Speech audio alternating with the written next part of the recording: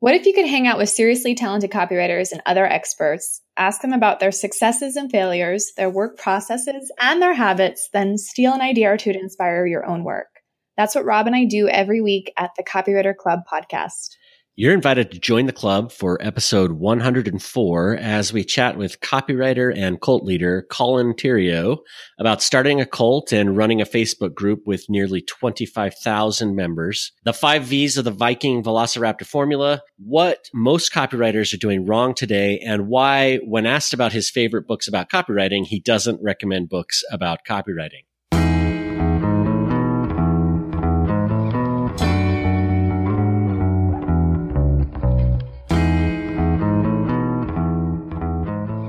Welcome, Colin. Hey, Colin. Hi, guys. Thanks for having me. Yeah, great to have you here. Sweet. So, Colin, let's kick this off with your story. How did you end up as a copywriter? I was working at an internet marketing company. It was an e-commerce company. I was working there as sort of like a graphic designer / SEO analyst / content writer. One of the owners of that e-commerce site and his other marketing partner in other ventures, they decided to launch this thing called StomperNet. And I was working there making their web pages at the time. So I helped them, stayed up on launch night making some HTML for that. And they launched it, and it was like a big record-breaking launch. I think it was like $24 million at the time. And then, so I got like kind of called over from the e-commerce site to go work on that. And then while we were wiring my boss at the time, Andy Jenkins, his house for Wi-Fi so we could work there illegally. While I was doing that, the writer we had on staff at the time, I can't remember to this day if she was sick or if we were just busy and had too much stuff going on. But it was sort of like a voluntary basis. Hey, we need this sales letter rewritten because we're about to relaunch with all these new features we've added. So I took a shot at it, and Andy was like, this is pretty good. Do you like doing it? And I'm like, yeah, it's easier than wiring your house for Wi-Fi. And he's like, well, cool, because you're the chief marketing copywriter, so get good at it. Over the next, I think it was a little under 2 years, I worked with, all the high-end marketing faculty they had there that were all copywriters in their own right and written things and sold their own products for years. And I got to write all the emails for their list of 100,000 subscribers that they had left over from the launch. I got to write all their blog posts, all the affiliate promos, all the swipes. I wrote a draft, at least, of everything we've ever launched. They had a lot of chefs in that kitchen, as it were, so I didn't necessarily write the final draft of everything, but I had input, and I didn't realize it at the time, but it was basically like hardcore copywriting university. Because before I started doing the job, I had no idea you could even be a copywriter.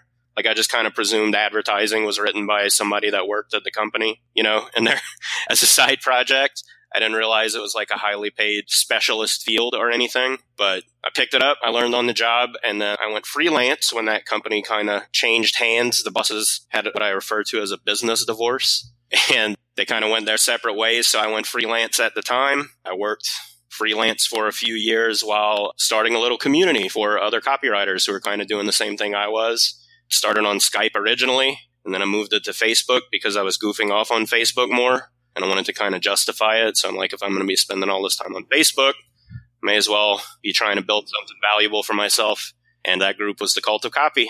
And here we are 5 years later. End of 2012 is when I started the Facebook group. It's a great road to success, I think. And I'm curious, when you went from that switch from being the in-house writer where you're having this fantastic experience learning all of the copy to doing your own thing, how'd you make that transition? And how'd you find your next clients from that experience? It worked out really good. Again, I got to give credit to Andy Jenkins. Basically, he launched Video Boss for himself not long after he left StomperNet. And he just hired me to work on that with him. And then he was getting his own client work to do marketing. And since I had been the guy who actually wrote the copy everyone thought he wrote, I want to point out he was super open. He told everyone I was the house copywriter, but still on the public facing side, all those sales letters were from Andy Jenkins, even though I helped write them. So he hired me to do work with him. And then when people would ask him who he recommended, he would refer them to me. And generous guy that he was, he did me a solid to where I didn't even tell him what I charged. He just told them what he thought I should charge. So that was a nice surprise starting out when you just get a huge check before you've even discussed what the payment is because Andy told him what I charged already. Like basically, you can tell from my story that I didn't want to be a writer of any kind necessarily. Like I've been good at it, but I don't have like a novel in my brain that I've been kicking around. I wasn't looking to be a writer. It's a skill that was easy for me to pick up on. But when I went freelance, it was never my goal to have like a 30-year-long career in copywriting. I didn't want to be, an A-lister. I wasn't looking to be famous as a copywriter in any kind of way. What I really wanted to do was, since I had done the work for the guys at StomperNet writing all of their material, the way they made their money was basically by being a recognized authority, a recognized expert in marketing and conversion. And from that position, from that perceived position in the marketplace, they could sell anything very easily. And I know it was easy because I was the one doing all the writing. So I knew that I knew how to do the work part to make the money. I just didn't have a reputation yet. So the idea was to, as quickly as possible, instead of trying to write a bunch of copy and build a reputation that way, I wanted to get on stage and talk at events as fast as possible, because I knew that was the shortcut to having everybody know who you are and what you do. And then once you're in that position, then it becomes a lot easier to market yourself because people have heard of you. And really the goal was to transition out of doing client work as a copywriter as fast as possible to get into doing what I do now, which is training and consulting and critiques and all of that stuff, where you use the same knowledge that you would use as a copywriter, except I don't have deadlines. I don't have launch stress. I don't have people nitpicking my work and me having to take my name off of it. So it's like, for me anyway, all the fun parts of being a copywriter with none of the bad parts that sometimes clients can bring to the table. Right. So it sounds like you were clear from the beginning about what you wanted and what you didn't want. Yeah. I think a lot of people look at my career as a copywriter and it seems like the decisions I made were strange, but they're only strange if you think I wanted to be a copywriter for a very long time. When really, like, it was just copywriting was the most valuable thing I knew how to do. Right. To be able to build an authority position on. The knowledge that I have as a copywriter continues to be what actually makes me my money. I just don't deliver it as a service where I write your sales letter for you for hire anymore. Right. You got it early on, like, hey, this authority building thing works. This is how I can build my business. You mentioned speaking on stage help, but what can other copywriters do to build their authority when they're relatively new and no one knows who they are? In addition to being able to speak on stage, that's a huge one, just because, first of all, there's low competition as a copywriter if you want to try and speak at events, because typically copywriters are introverts. That's why they became a writer in the first place. And I am also an introvert. It stresses me out to be around people, but I can do it. Like, I don't have social anxiety. It's just not my favorite thing to be in a crowd.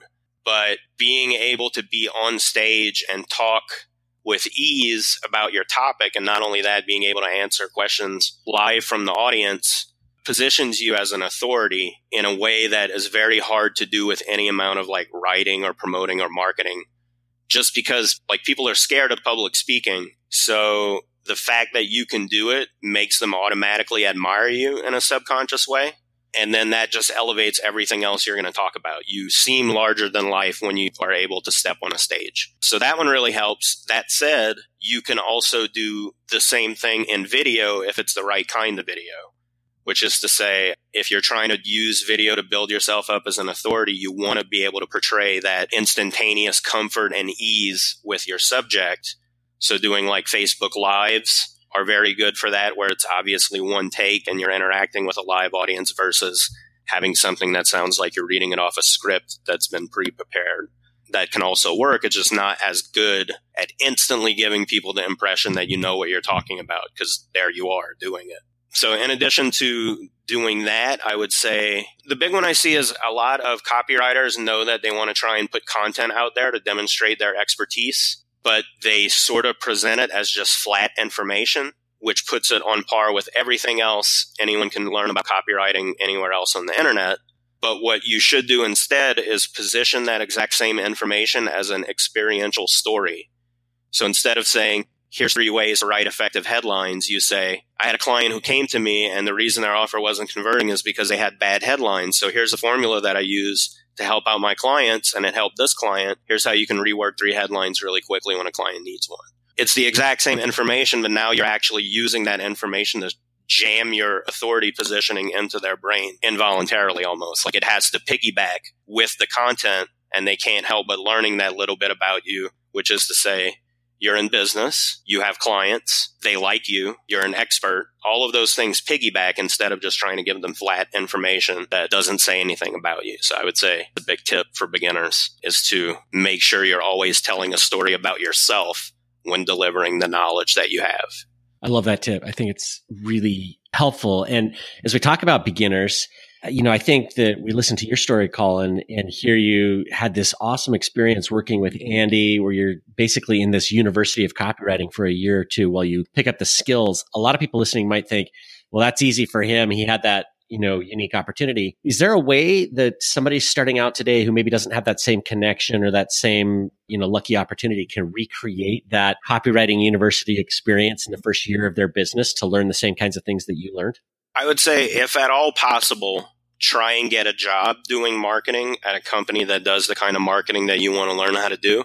That can't always be feasible, but I really feel like, how great is it to just learn on somebody else's dime? Like you'll pick up what you need to learn. And not only that, when you learn it in that context, you learn the other aspects of the business beyond just writing the copy. I feel like that was very handy for me too, because I understood things like, contracts and being set up as a corporation and taxes and those kind of things, because I had worked inside of a small business versus just, I know how to write copy. How do I use that to make money as a legal entity and that kind of thing? But I would say, if you can't get a job doing it yourself, the fastest way that I know of to sort of get yourself out there and established is to start selling. It's not about studying. It's not about reading the right books. It's not about knowing which copywriter wrote which letter in which year for which company. It's selling stuff, right? So sell some things around your house and write ads for it. Find products that you can be an affiliate of and try to promote those. Write material that promotes you and the services you sell as a copywriter. And when those things start working, then you can be a freelance copywriter with confidence because you know how to sell things. A lot of times I'll see people say, I'm a copywriter and I don't know how to find leads, or I don't know how to close leads when I get them. And I'm like, what is it you pretend to sell businesses as a service if you can't do it for yourself? And that's not to admonish anybody about it, because beginners, you got like anxiety and self-esteem kind of rolled up into it when you're a freelancer and timid and just starting out. But the fact that you can find someone who can use your service and convince them to hire you to do it is a self-proving method of letting them see the value in what you do. If you can convince them to give you money, then it goes without saying that you can probably convince their prospects to turn around and give them money, since you know that trick, right? It's sort of a self-explanatory thing. So I would say focus on your own marketing materials, and then as a side gig to develop your own portfolio, if you're not getting clients yet, write material for affiliate products, because then you're practicing, but also if the practice works, you make money even though you don't have a client on tap. Does that make sense? Totally, for sure. I mean, it's all about getting the right kind of experience and projecting yourself as an expert, but beyond projecting yourself, like you have to actually have the skills that you're pretending to sell. So yeah, it totally makes sense. Yeah. And I mean, what's great about it is, like, a lot of the old school copy material was developed like in the 70s and early 80s, and it was all direct mail. And this idea that you had to develop into a mental marketing master before you could do a campaign was because your client was going to not just pay you, but they're going to spend 10 grand on paper and ink and printing presses to run this ad and get it in front of prospects. And if it flops, they don't just lose your fee. They lost the $10,000, $15,000, $25,000 that they spent to run that ad that you wrote bad copy for. But in this internet age, like, that cost, that overhead is gone. So it's basically so cheap as to be free to test advertising materials. So you, as someone who is learning, you don't need this safety net of, being scared, because you can test and fail quickly, almost invisibly, until you get good. And when you find that you've gotten good, being good at selling things on the internet is generally very portable. Like, it's not largely different to sell this guy's information versus that guy's service versus this other guy's e-commerce stuff. The principles that sell things on the internet are pretty universal. So once you learn it, once you get a grasp of it and you understand it and you start to be able to, when someone brings you a problem and you have like 5 ideas how to solve it, that's when like you're ready to go to where you've got the solutions that are coming to you almost as second nature to help people that come to you for that help. Right. Yeah. And I love that you mentioned that it's solving problems too, because for a lot of newer copywriters who might feel like selling feels overwhelming and uncomfortable, if you just look at it and look at a sales call like you're just trying to solve a problem, it just takes the pressure off. At least for me, it takes the pressure off. Yeah. Yeah. I think a lot of people who first get into copy think it's about describing the product and how great it is and why people would want it. Really, the first thing you need to do is let the prospect know that you understand that they have a problem and then describe it back to them in more detail and with more understanding than they currently have, which means in their mind, subconsciously, they think, well, he knows more about my own problem than I do. Therefore, whatever solution he's going to recommend is going to be the right one because they want someone to solve the problem for them and they don't know how to do it. So if you can demonstrate to them that not only do you know that problem, you know it very, very well beyond what even they know about it, they're going to trust your diagnosis, whatever that is. And, surprise, I happen to have a product or a service that is exactly what you need. And they're going to think, well, that must obviously take care of all these problems that I have since he knew all about those problems and what they feel like and how they bother me, what parts of my life they mess up. He gave me a full diagnosis, so I'm going to trust the cure that he's going to recommend. Yeah. I want to shift gears and ask you about the cult. So you mentioned, 2012, you're starting to get clients, but you started spending time on Facebook and wanted a good reason to spend time on Facebook. So you started a community. Can you just talk about why a cult and what those early days looked like? Did you know that you wanted to grow something really big, or did it happen more organically? As part of that plan that I talked about before, where I really wanted to parlay a brief as possible copy career into that sort of easy authority figure that can sell into the marketplace, I knew part of that was having a community, having a fan base, because that's really what you need to get started as a quote unquote guru, is you have to have a following. So I had already been giving talks. I had been doing like a live streaming web show weekly on somebody else's network that had several other people doing shows. This was like before everybody had podcasting apps on their smartphone. Like podcasting wasn't even a thing yet, really. So I was doing that kind of thing, but I didn't have anywhere for that audience to go other than maybe subscribe to my email list. But I still to this day don't like sending emails because I used to write them for clients. And I don't read email as a person. I might check my email maybe once every couple of weeks. So I don't mess around with email. So I needed somewhere as a community to put my fan base and just bomb them with value.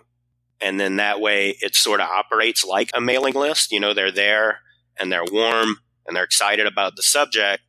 So whenever I want to make an offer, they're ready for it without me having to do anything. I think Facebook groups are ideal for that because if you set them up right and get them going in the right way, they can be self-perpetuating where 99% of the content is user-generated. And if you create a strong ownership and community vibe, it's self-policing also. Before the call when I was chatting with Rob, he mentioned that it's crazy that I run a group that large and I don't have any administrative help. And it's because a lot of times, like spammers will show up and then they cause trouble, but the group knows that it doesn't belong there. So they'll make fun of the spammer so hard that he'll quit and delete his post before he even wake up. So I'll wake up and see a bunch of notifications that lead to a dead end. And I'll have to ask, guys, did somebody spam the group while I was asleep? And then they'll tell me about it. Some of them will have screenshots. We'll put them up and everybody makes fun of it together. But really, that's the key to having a group as an asset for your business is you want it to be a self-perpetuating community that they feel like belongs to them as much as it belongs to you. The idea with the cult was I'm spending a bunch of time on Facebook. That's why it ended up on Facebook. But I'm glad it worked out at the time so I didn't have to set up a website with forum software or something, because if that was the case, I probably still wouldn't have done it. Will you talk a little bit about the voice of the group too, Colin? Because I think there are so many copywriting groups out there, right? That, like our group and there are others, and yours also has a really unique, almost like a USP or a brand voice. And I'm guessing that was intentional. Yeah, you had asked about the cult angle, and really it ties into the idea that the things that I found most interesting about persuasion don't come from sales books, like sales training books, or not to diss on them, but let's just say they're not for me. They're not my favorite kind of reading. They're cheesy. They're sleazy in some cases. I guess what we're talking about when it comes to persuasion is covert manipulation of human behavior. And that can sound evil. It can sound bad, but I mean, it's the same thing as like offering a kid a treat if he'll go take his bath and put his pajamas on and get ready for bed. So the things that I found were most valuable for that weren't coming from salesmanship, but they were coming from things like looking at propaganda or cult leaders or con artists or TV televangelists is another thing that I've studied. These people who convince other people to do what they want with what seems almost like magical powers, but they're really not magical powers. Like you look at a lot of weird cult leaders, they have no education even. They're just doing innately something that clicks with even smart people. Like cults don't just get, weirdos to join them. A lot of times it'll be like rich, successful people conned into following someone who doesn't have their best interests in mind.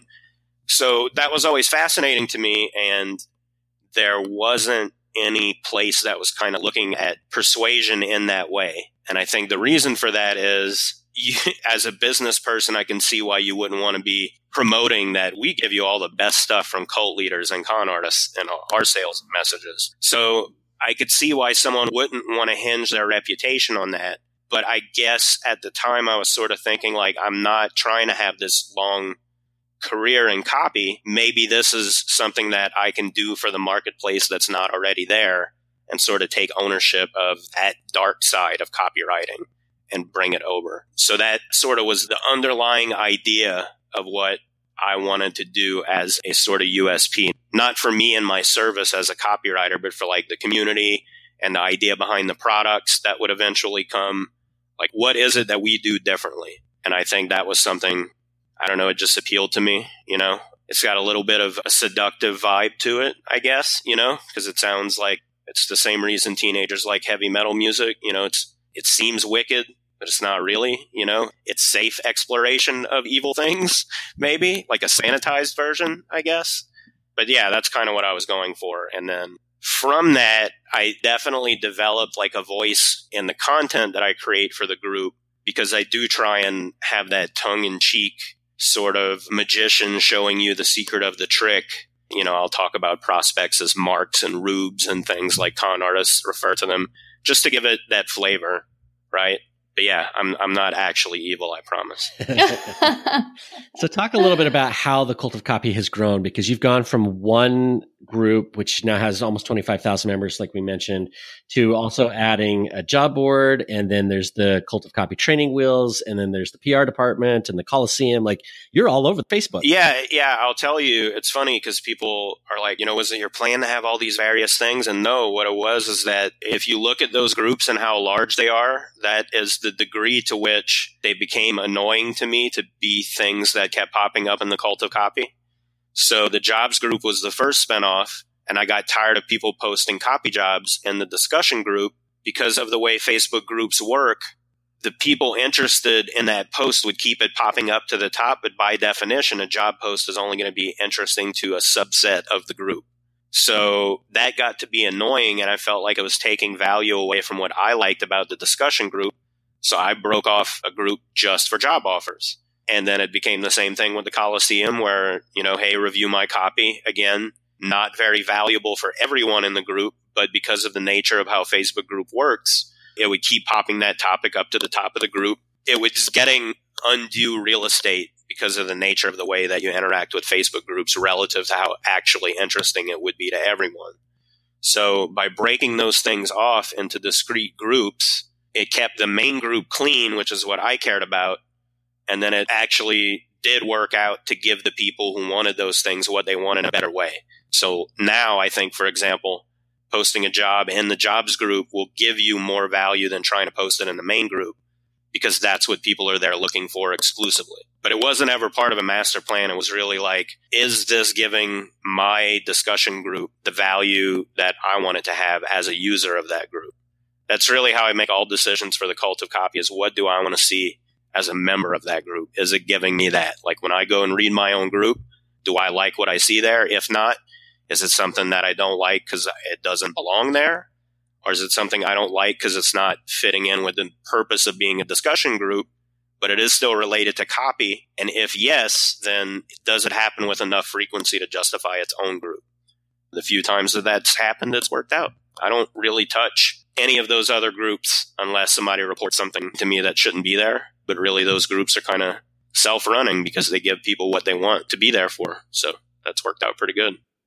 Yeah, I was going to ask you about the jobs group, if you see what's working and what's not working, because I feel like new copywriters want to land these jobs, but there's typically so much competition. There's one post and 20 people posting. Like how, if you are new and you want to land one of these jobs, is there a right or wrong way to do it from what you've seen? Because I haven't really studied that space.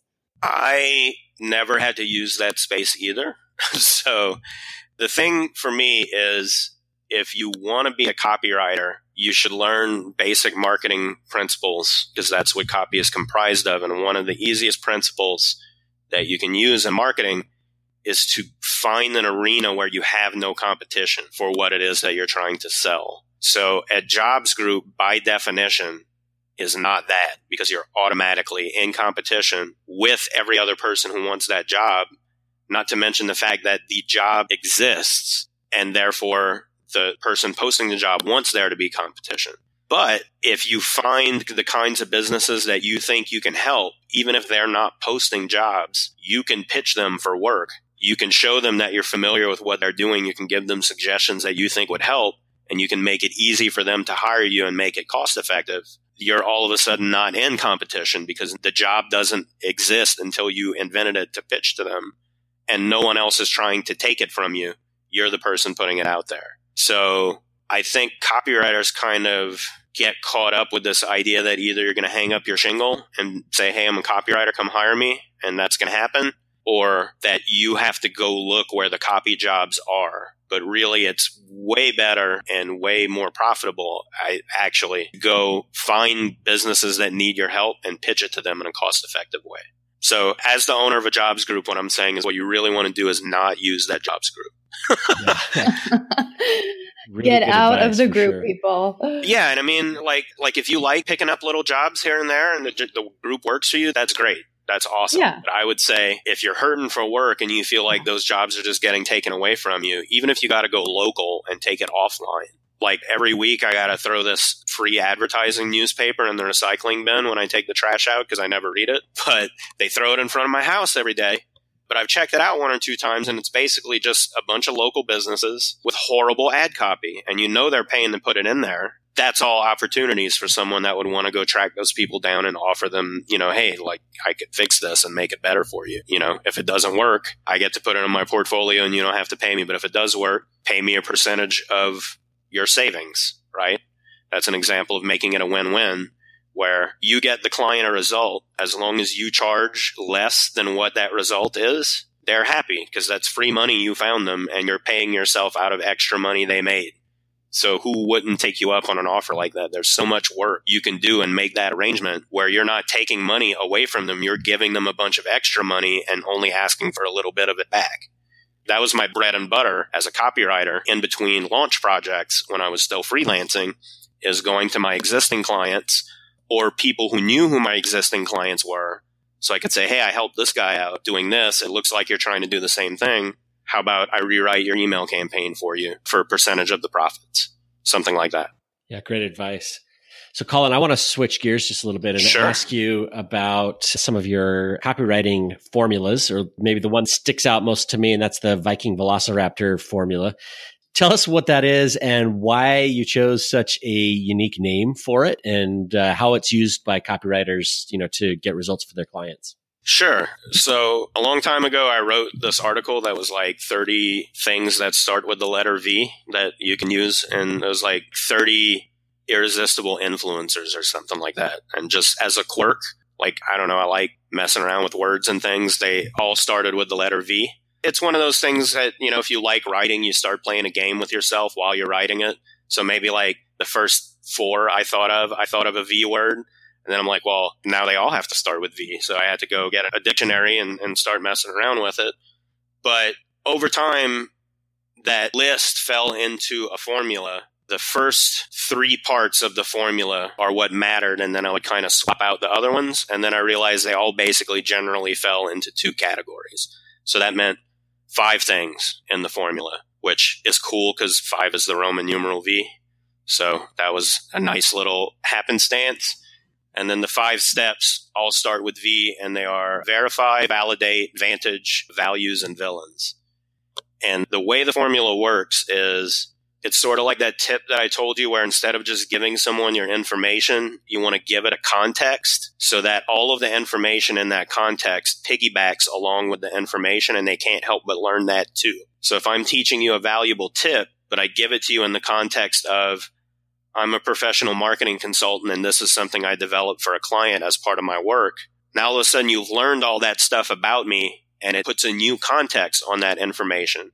I did a talk for the group recently where I said information has no value on the internet. People can find information anywhere. What has value on the internet is knowledge, and knowledge is information tempered by experience. So now all of a sudden the same piece of information you can find for free on 50 different websites. If an expert, someone you can recognize as an authoritative expert in the field says that exact same thing, all of a sudden now it matters because it's been put in a context that tells you that it's true, more so than just finding it on, howto.com or whatever, right? So the Viking Velociraptor formula is about doing that, where you take what you intend to be your basic information and you put it in a context where it's going to click with your audience member and make it feel like it was created for them by someone they should listen to. So the way it works is the first thing you do is you verify something the audience has seen or heard or experienced. Then you validate their emotional internal response to that thing. And then vantage, the third one, is the position you use to present the information you wanted to give them. So that's the first 3 basic steps. And the idea is it goes like this in the simplest way. That sounds complicated to explain, but it's really easy. Hey, did you see the football game last night? Boy, that really sucked that our local team lost. But you don't have to lose. Here's something I found today that I wanted to tell you about that I think would be really valuable for you. That is a super basic off-the-cuff example. But what that does is it shows the prospect that we live in the same world, we like the same things, we feel the same way about those things, and that gives them a context for the information that I'm going to give them. So it makes all the difference between someone who's a total stranger trying to tell you something or someone you consider to be a friend or an ally or at least a colleague in some kind of way giving you that same information. So by just using that little positioning of here's something that shows you we're in the same world, we see the same things, we encounter the same things, and we also internally respond the same way about those things, now we have a rapport, we have a kinship. It's the same way as if you walk into a crowded bar on game night, all the people wearing the same jersey for the team you support are instant friends of yours. All the people wearing the opposite jersey are instant enemies. No one has to say anything, but you are all of a sudden on the same side. You're on the same team just by giving off that visual. Well, what the Viking Velociraptor does is it does that in words. It indicates to them you have things in common and you can relate to each other. Therefore, whatever it is you have to tell them is going to click better. And then the last 2 steps are just add-ons. Values and villains, you can think of them as positive reasons that we are friends, things that we have in common that we value. And then villains are things that we both hate, that we don't like. So to go back to the example I gave, hey, did you see the football game? The local team lost. It sucked. But I have some good news for you. Here's a cool offer. I think you're going to like it. Blah, blah, blah. Here it is. The values would be, it could be a value in the product itself. Like, I know you care about quality, unlike the refs who were, refereeing that game last night when our team lost, right? So now all of a sudden we have values and we have villains in common, and it just reinforces that positioning. It makes like a little sandwich around your information. It's like a container almost, if that makes sense. But that formula works for everything. Like, it can be 1 sentence long, really. It can be 5 lines. It can be paragraphs. It can be whatever format you want. It can be an email. It can be a blog post. You can even use it face to face. A friend of mine told me his wife wrote an email to apply for a job using the formula, and she got the interview, and she used it in the interview, and she got the job.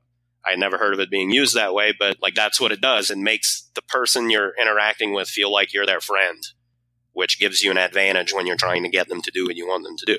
I like that formula. The cool part about it is that you're using it in a way to build your authority, or that's what's happening by even creating the formula, which is just a good example of what we could do as copywriters to build our own authority, is by creating something similar where it becomes your own and people are talking about it and they're spreading it and people are using it you don't even know at some point. So I love that example. Sure. Yeah, that's a great bit of advice. If you're trying to position yourself as an authority, nothing new has been created as far as persuading human beings for hundreds of years, if not longer, right? Like, it's funny because con artists and magicians and various performative types actually have known this stuff longer than psychologists and marketers have.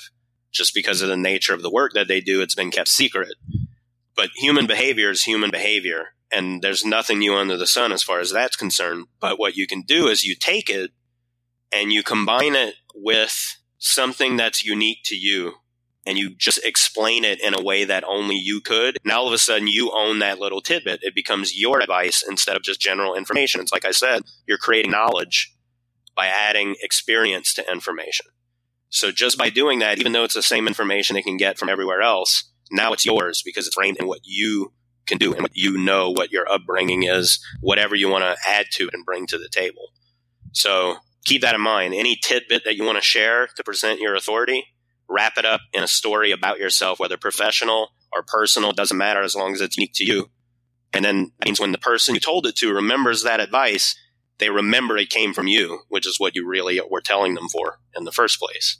Right. Yeah. So before we start to wrap, I want to ask you, you've been very close to copywriters for a while now. You see what they're asking, what they want, what's not working for them.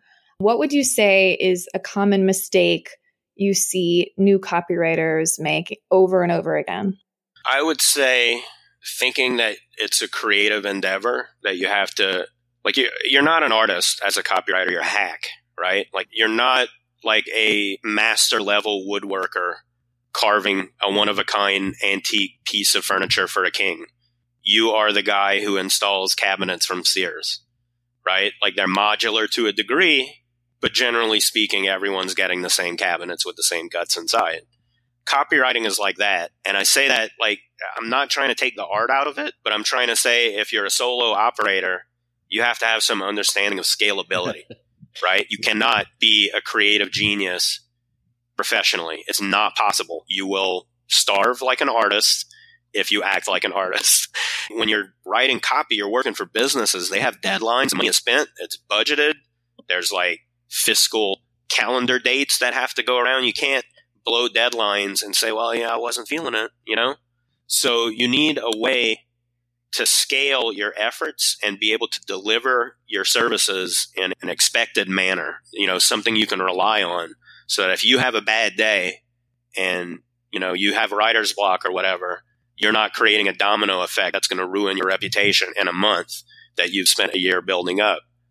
And the way I did that is by having templates for everything that I do. If I created a piece of work for a client and it worked for them, I would make a template out of it. And then I would take that template and approach every other business that I could find that wouldn't be like unethical competition for the first client I sold it to, and then use that to pitch them. And then all of a sudden I'm getting more projects at the same pay rate, but it's way less work because I'm not starting from scratch. I have a template to build off of. So being able to do that lets me make more money with less effort. And now that I've got more effort that I can put in, I've got myself back some free time. I can now spend that time finding more people that can use that template. So that is a big one, is that people don't understand scalability when they get into copywriting. They focus more on the writing part and less on the fact that you are creating a result. What the people who are hiring you want is the result. It doesn't matter how good the copy is. They want the result. That's what it is. So if you can get them a result and you charge less than they make as that result, that's a win. They should be happy. And when you are able to do that, you've created a formula, a template that you can take and move to other places and profit from it. So that's a big mistake I see. I guess that's a double-edged one because it's about the way that you create the assets for the clients and it's about the way you operate your business. That's a big one. I would say another one is, we talked about it earlier, is not taking your business seriously as a business. Get incorporated, get an accountant, get an attorney that, you don't have to keep them on retainer, but someone that understands your field that you can call on if need be. Get set up properly to pay your taxes the right way relative to where you live, and take it seriously. It's way more likely that you're going to get the work and trust from high-end clients if you are legit, as opposed to coming across like the IT guy that is the secretary's grandson, who goes to college and is doing this on the side. Get set up the right way so that you are now in a class above that. So when you come to the table, you're not competing with people that give off that perception. Yeah, those are the ones I see over and over, I think. That resistance to feeling like what the customer is paying for is a custom creation. Like, the customer gave me all this money, I need to put in the work to earn that money. That's not what it is. They are paying for the result. And if you've got a template that can get them the result that justifies the price tag that you put, it doesn't matter if it takes you 2 minutes to do it. It's worth the price that they pay, right? That, I think, is a big perception a lot of people have to get over, especially if they came into copywriting as a hopeful writer, because all other forms of writing are more creative than copy is. Copy is engineering first, and then you can be creative within the structure. But the structure is what matters. The structure is what makes it work. Totally agree with that. In fact, I couldn't agree more. I think that's great advice. Colin, I want to ask you about your favorite copywriting books. We've had a few comments posted or threads posted in our group in which you've jumped in, and you never recommend the Eugene Schwartz books. You never recommend the old classics. You always throw out book titles by guys like Elmore Leonard and others. Why? Tell us why and what you get out of that. Well, I mean, first of all, if you're going to ask a question like, what's the best copy books? If everybody's just going to say the exact same titles that you get from a Google search, like, what's the point of even answering it? So everybody's going to name the same book. Somebody's going to say the Boron Letter. Somebody's going to say Breakthrough Advertising. Somebody's going to say the Robert Collier Letter book. Somebody's going to say Scientific Advertising. It's going to be the same stuff over and over. So I like to throw in our books that I found to be valuable in the art of persuasion, but outside of the realm of copywriting, so that it's removed from salesmanship and you're dealing more with elemental things that have to do with tricking people into doing what you want. Because really, that's what copywriting is. People don't like to say, oh, I don't want to manipulate people. But that's what it is, like, if you own up to it. And the way I try and explain it to people is, like, if you're going to take the reins of someone else's brain and get them to do what you want, if you don't own up to the fact that you're manipulating it, you're not going to be as good as you could be. And people are hesitant to think of it as manipulation, but you think of something like a testimonial, right? Everybody knows testimonials work. You should put them in a sales letter. It helps the prospect decide to buy your product. The reason testimonials work is because they take advantage of a psychological cognitive bias. I forget exactly which one it is, but it's the one where you presume someone else's experience will predict in some way what your experience with that product will be. Logically, that doesn't make sense at all. Just because that guy liked it and it worked for him has no bearing whatsoever on whether it's going to work for you, but you feel like it does. So if I'm being 100% honest with you and I put a testimonial in there, I have to tell you I'm manipulating you. But it wouldn't work as good if I tell you, so I don't want to tell you that I'm trying to trick you. But everyone thinks, like testimonials, no one thinks testimonials are manipulative, but they are. So looking at books that have nothing to do with salesmanship can give you a lot more value in that way, because they're not trying to hold back because they want to seem like a professional salesperson and not scare you away. And they can also push things into a realm that people wouldn't necessarily think to go in a sales book. But the way I look at it, a technique is a technique. The intent is what can be good or evil. So if I'm using a manipulative technique on you to buy a product that's going to actually solve a problem you have and you're going to love it, you're never going to be like, oh, well, I bought that product and you're right, it was great. I wish you wouldn't have tried so hard to sell it to me, though. Like, if it works and it solves their problem, they're never going to be mad about how hard you pushed them. But if you're a bad person and you want to use that same method to steal money from someone and give them nothing in return, then it's evil. But it's not evil by itself. It's just a technique. So with that in mind, some of the books I look at, books on cold reading, which is the method that phony psychics use to pretend to read your mind. It's just basically guessing based on demographics and appearance and clues that people give you. It also takes advantage of the psychological effect of people tend to remember when you get something right and they forget when you got it wrong. So you go to see a phony psychic and they make 50 guesses but only got 10 right. you'll tend to forget the 40 they got wrong and really hone in on the 10 they got right. And you're like, oh my God, it was so accurate. But you weren't really counting because you were only paying attention to the ones that hit. Another one I recommend a lot is Understanding Comics by Scott McCloud. That one is a comic book about how the medium of comic book works. And it's meant for people who want to write and draw comic books for a living. But it's probably the best treatise on visual communication I've ever read. So if you do videos at all, that one is huge. Or understanding the interplay of imagery and words and how they interact with each other. If you're using pictures to go along with your sales letter, it's killer for that. Elmore Leonard, you mentioned, he writes fiction. He wrote fiction. He passed away. But his style is such that there's no omnipotent narrator. So the only things that you know in his stories come to you by things the character said or things the characters saw and did directly themselves. So there's never any person telling you behind the scenes things that the characters don't know. And it's a really elemental form of writing. It really pulls you into the story, even though his books are very small. It's powerful the way he does it. He also wrote a list of advice for writers. And he said the last one is really the only one you need. And his advice was, if it sounds like writing, rewrite it. So he's great for that because his writing does not sound like writing. You forget you're even reading a book. It just tricks you into participating because without realizing it, you have to look through that character's eyes.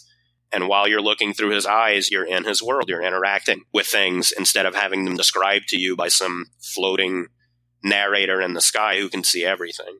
Those are a few. I have a standard list, but no other ones come to mind necessarily. But that's why I try and look outside the realm of the same 5-6 books everyone is going to recommend. You know, if someone's going to bother to ask, I want to give them something that is not going to be the exact same thing they would have got from a Google search. Those are great recommendations. Thank you. And Colin, if one of our listeners, all of our listeners want to find you, where can they find you if they want to get in touch or check out your programs? Yeah, the Cult of Copy group is on Facebook. That's probably the best way. It's a closed group, so you have to apply to join and ask questions. You need to pay attention to the third one, especially. Everyone thinks I'm joking, but I'm not. But that said, like I get hundreds of requests a week, and I actually do read the answers to every single question. So I approve people in batches. So if you apply and you don't get in right away, it might take a week or two for me to go through 100 of them at a time. But that's how I do it. I also have a public-facing page on Facebook under the same name. It's called the Cult of Copy PR Department. And that's just daily content about persuasion and marketing and inspiration, motivation, that kind of thing for people in our line of work. But if you don't necessarily want to participate in a discussion group, you can check that out. That's more of my work. From there, there's, you mentioned Copywriting Training Wheels is a group I have for beginners. And then the other groups like the Jobs group and the Copy Coliseum. The Copy Jobs group is for jobs. The Copy Coliseum is if you have copy, you want to get it reviewed. It's full of other copywriters that like to give you advice on how terrible your copy is. Yeah, all in one place just for you. Yeah, I'm not hard to find. That's another bit of advice for people who want to be authorities. Don't make it hard to find you. Be everywhere that people are going to be looking for you. I think if you look me up, it's not hard to find me. I'm pretty spread out. And if you find someone doing something under my name, it's very likely going to be me. Lots of great resources. Oh, no problem, guys. Thanks for having me. I hope that was useful for you. Yeah, no, this was a great conversation, and I've taken a lot away from this, especially about the context and giving advice, but really creating that experience and providing context to build authority. I think that's just such great advice, and thank you so much for sharing what you've shared today and your time with us. Appreciate it. Thanks, Colin, so much.